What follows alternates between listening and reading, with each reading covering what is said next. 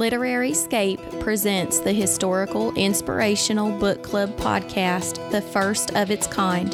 This show is for those who love clean, romance adventure stories from the 1800s.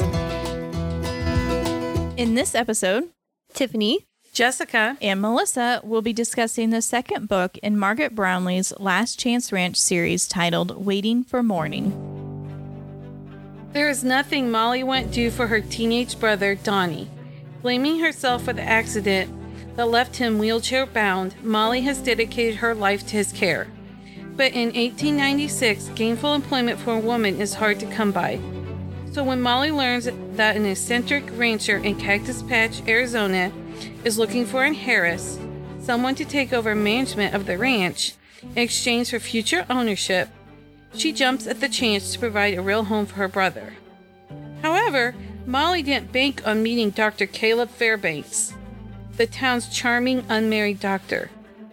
Caleb has a way with Molly that makes her nervous, but it's how he is with her brother that really alarms her.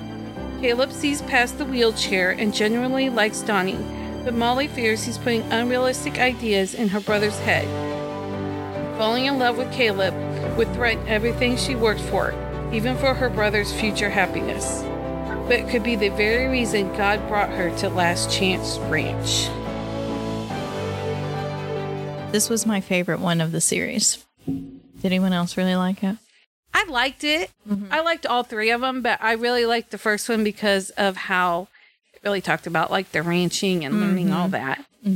it started off a little scary for me, I guess, with the fire, and I didn't know how it was going to go. I enjoyed it, though. I enjoyed how you see the characters, all of the characters evolve throughout the story. So, and I like the doctor aspect of it, obviously. Yes. Yeah, that's up your alley there. Yeah.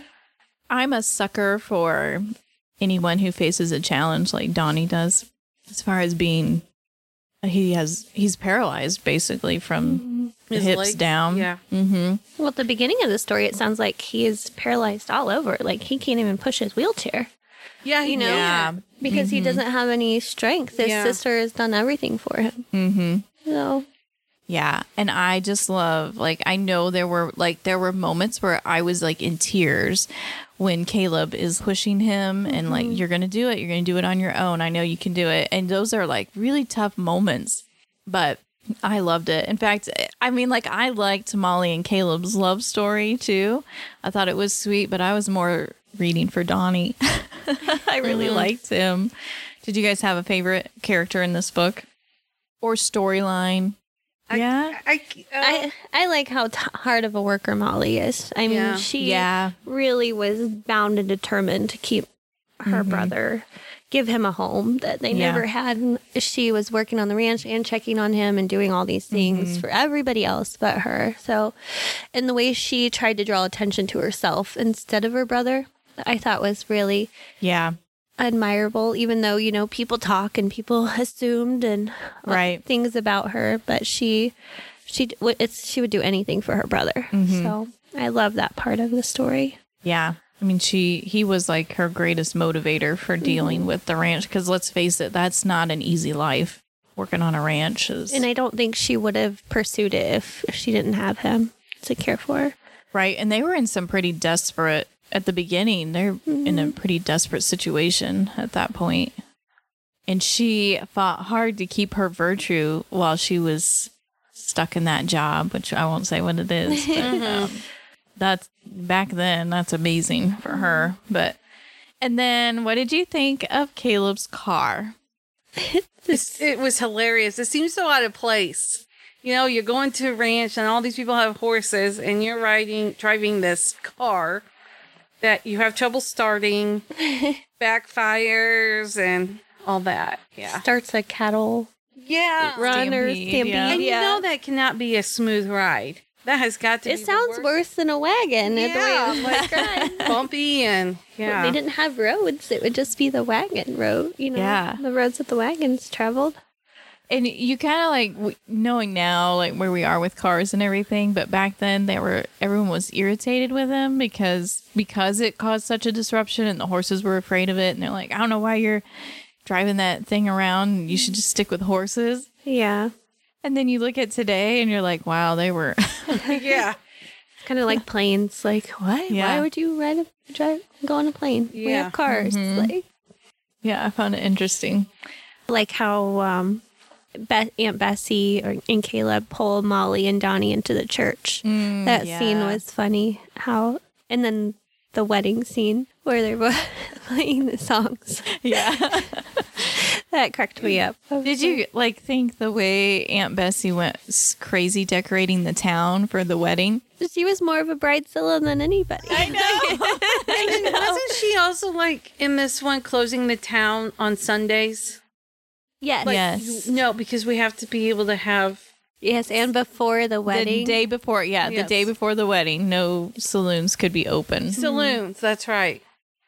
And then the sheriff ended up putting a ban on all weddings for the next year. Yes. Because she was so over the board. I mean, she decorated every possible building every building. in town. She was. And when we first met her in the first story, they were hiding from Cactus Joe. I did not picture her being like that, but I know on the general store. And now she's decorating the whole. It's like she came out of her shell or something in regards to her nephews. Oh yeah, but it's all about getting her nephews married, and I think she felt obligated, kind of to make sure because she had over raising them. And I was also surprised at how well Donnie had a breathing problem too. Mm-hmm. I don't know. They called it asthma. I don't know, but how well that improved once they moved. Yes, there weren't they in?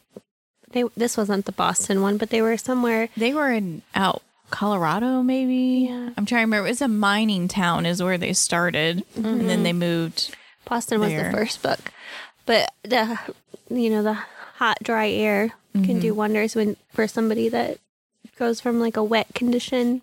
Yeah. And the smoke that they had endured, that's true. It made it worse, and because she had to get him out of that fire. But he was also moving more too when Caleb was working with him, which can help the lungs and help strengthen all of the muscles. So, which were you surprised by the tension then that was between Molly and Caleb when Caleb was pushing her brother? She didn't like that he was pushing him. I mean, she just felt you're pushing him too hard. He can't do this.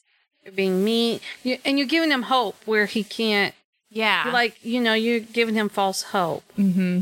But I also remember, when she came out, she did not tell Lady of the Ranch, Miss Walker. She had not told Miss Walker about her brother.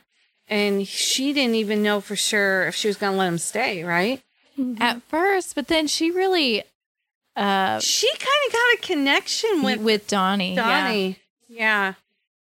Which I thought that was sweet because she's such a tough... She seems like just a really tough shell to crack through. Yeah. And I feel like every book it got a little softer. Yeah.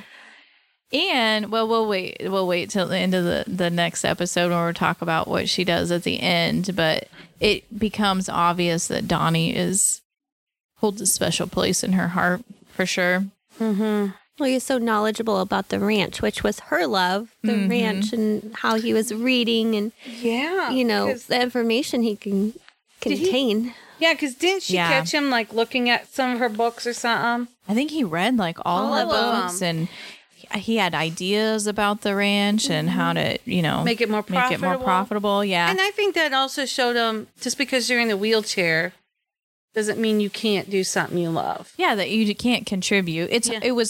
It's hard for him to get out on the range, but you have people that can do that for you or to help you when you want to get out there. Just get in the doctor's car. He'll drive you around. I know. And that was a funny scene, too. When Donnie was driving the car. That was a funny scene. And he got in trouble. The doctor got in trouble for that. Yeah.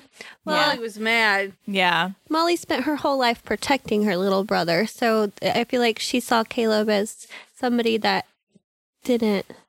she's going to lose that control of keeping him safe, whereas when Caleb did that. So I feel like that's part of her problem with Caleb. Yeah, and I feel like what young man doesn't want to get behind the wheel right away? Right. Yes. But in the book, Molly said ignorance is bliss sometimes because he didn't know what he was missing before, and now he knows that that's a better possibility. So yeah.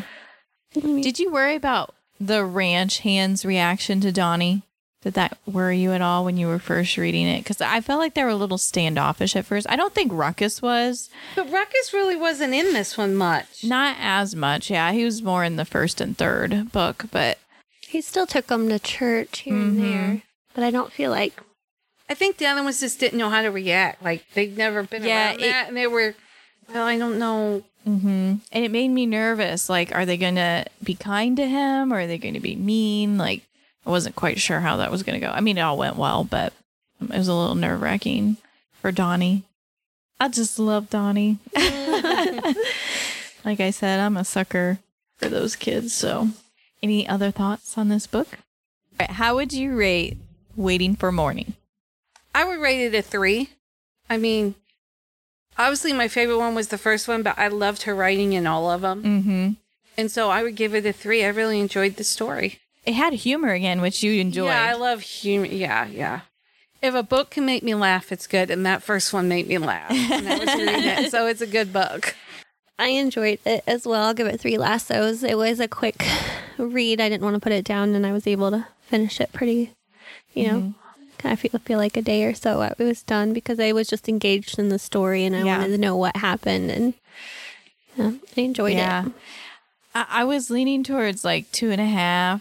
Between 2.5 and 3. Like, it wasn't the most captivating, but what kept me going was Donnie. Not that I didn't enjoy Caleb and Molly's love story, but like I said, I really liked Donnie and his journey through the book and how he grew and became stronger and started doing things for himself. I mean, because she literally did everything for him, got him dressed, everything.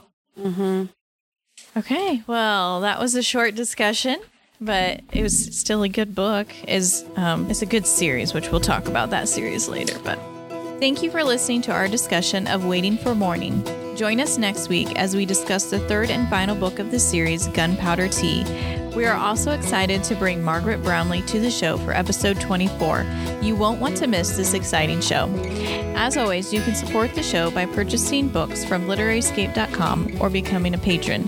Stay up to date on news and events by signing up for our newsletter and following us on Facebook and Instagram. Until next time, happy and blessed reading.